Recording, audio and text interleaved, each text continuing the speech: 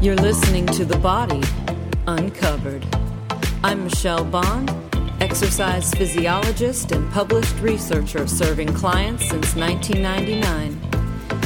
If you want to dig past the magazine headlines and learn how the body actually works, I'll show you how to develop a can-do attitude with a body that you can depend on. Stay tuned and let's get uncovered.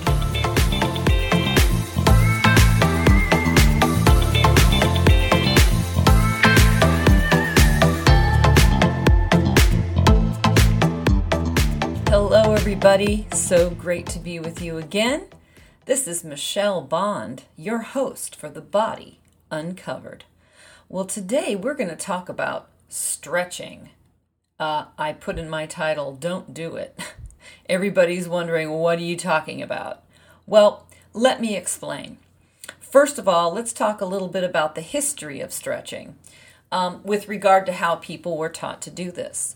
Generally speaking, people are taught to stretch, say, 30 to 60 seconds in sort of a static pose, meaning you get into the stretch and you hold it without moving for 30 to 60 seconds. And we were told to stretch everything all the time. So stretching every muscle group after you work out, after every single workout. And sometimes people were told to stretch before a workout. Well, lots of research has shown that stretching before a workout is not productive, but I will have to talk about that at another time. The purpose of this podcast episode is to just bring some serious awareness to a few things that have been talked about in mainstream fitness for probably 40 years or more. But what I want to get across today in this short episode is when you stretch, it's just like any other input to the body. Input meaning weight training or some type of other resistance training or cardio training or other type of flexibility training. The brain and nervous system has to interpret it and then give you some type of result, whether that's getting more flexible, getting more range of motion at a joint, whether that's getting in better cardiovascular condition or getting stronger with your muscles. It's all input. Stretching is no different, and it is absolutely not a one-size-fits-all, and I'm about to tell you why. When you're stretching, you are dealing with the connective tissue around each muscle fiber. Yes, the muscle goes along for the ride, so to speak, but it's really the fascia, which is a very specialized type of connective tissue. And just for today's purposes, let's talk about the fascia that surrounds, like I mentioned, each muscle fiber.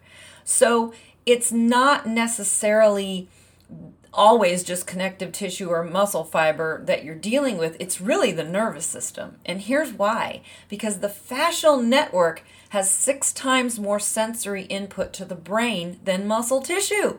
That means the brain and nervous system is listening more to the connective tissue.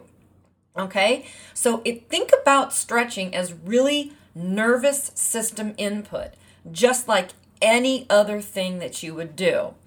And so the job of the fascia is to optimize this push and pull tension throughout the entire body, because this fascial network is running the entire length of the body, penetrating muscles and organs and surrounding everything. It's this ubiquitous organ of shape and form.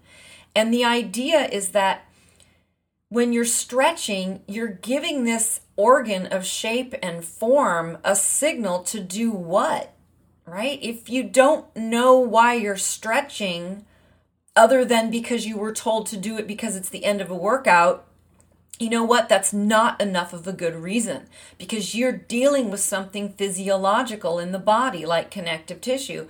So you don't just do it because someone's telling you it's the end of the workout, just stretch everything until you're, basically in agony, because some people encourage people to stretch beyond their limit.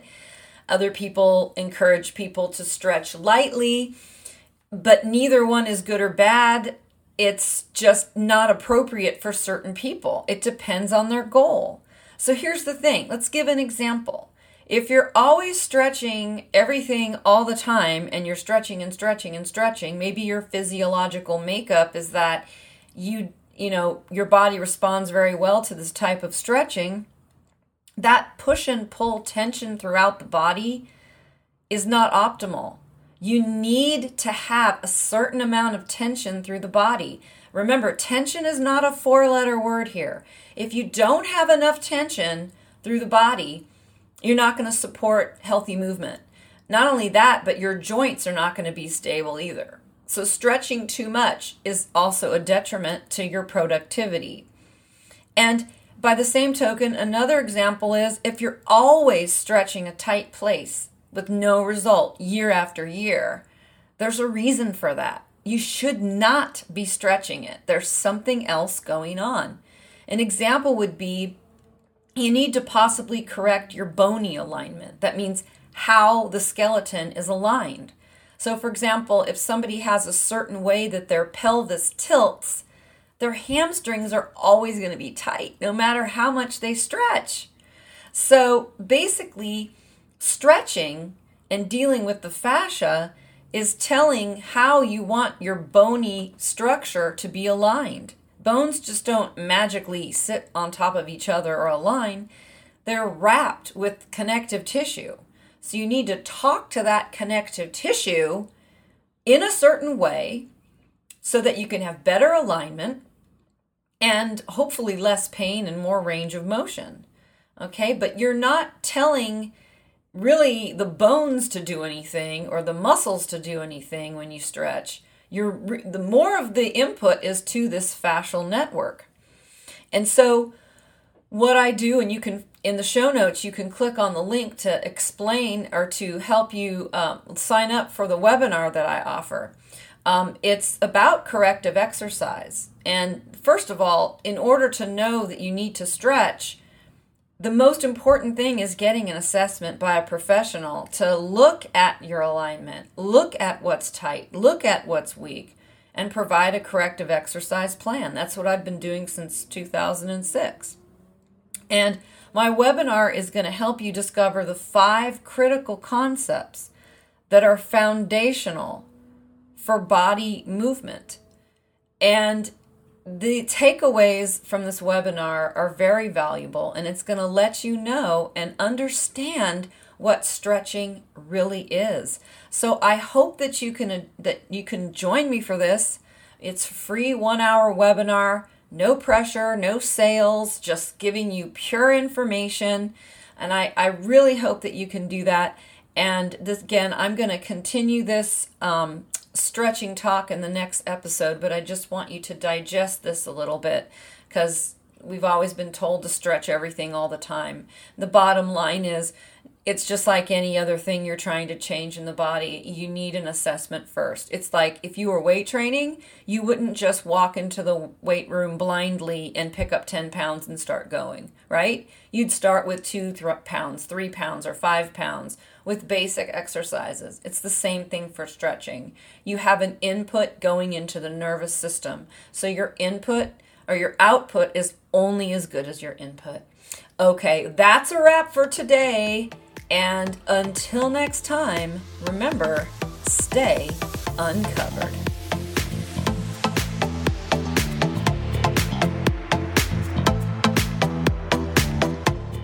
This podcast and related materials is for general informational purposes only and is not meant to be a substitute for medical advice, diagnosis, or treatment.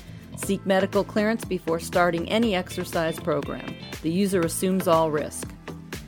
Until next time, stay uncovered.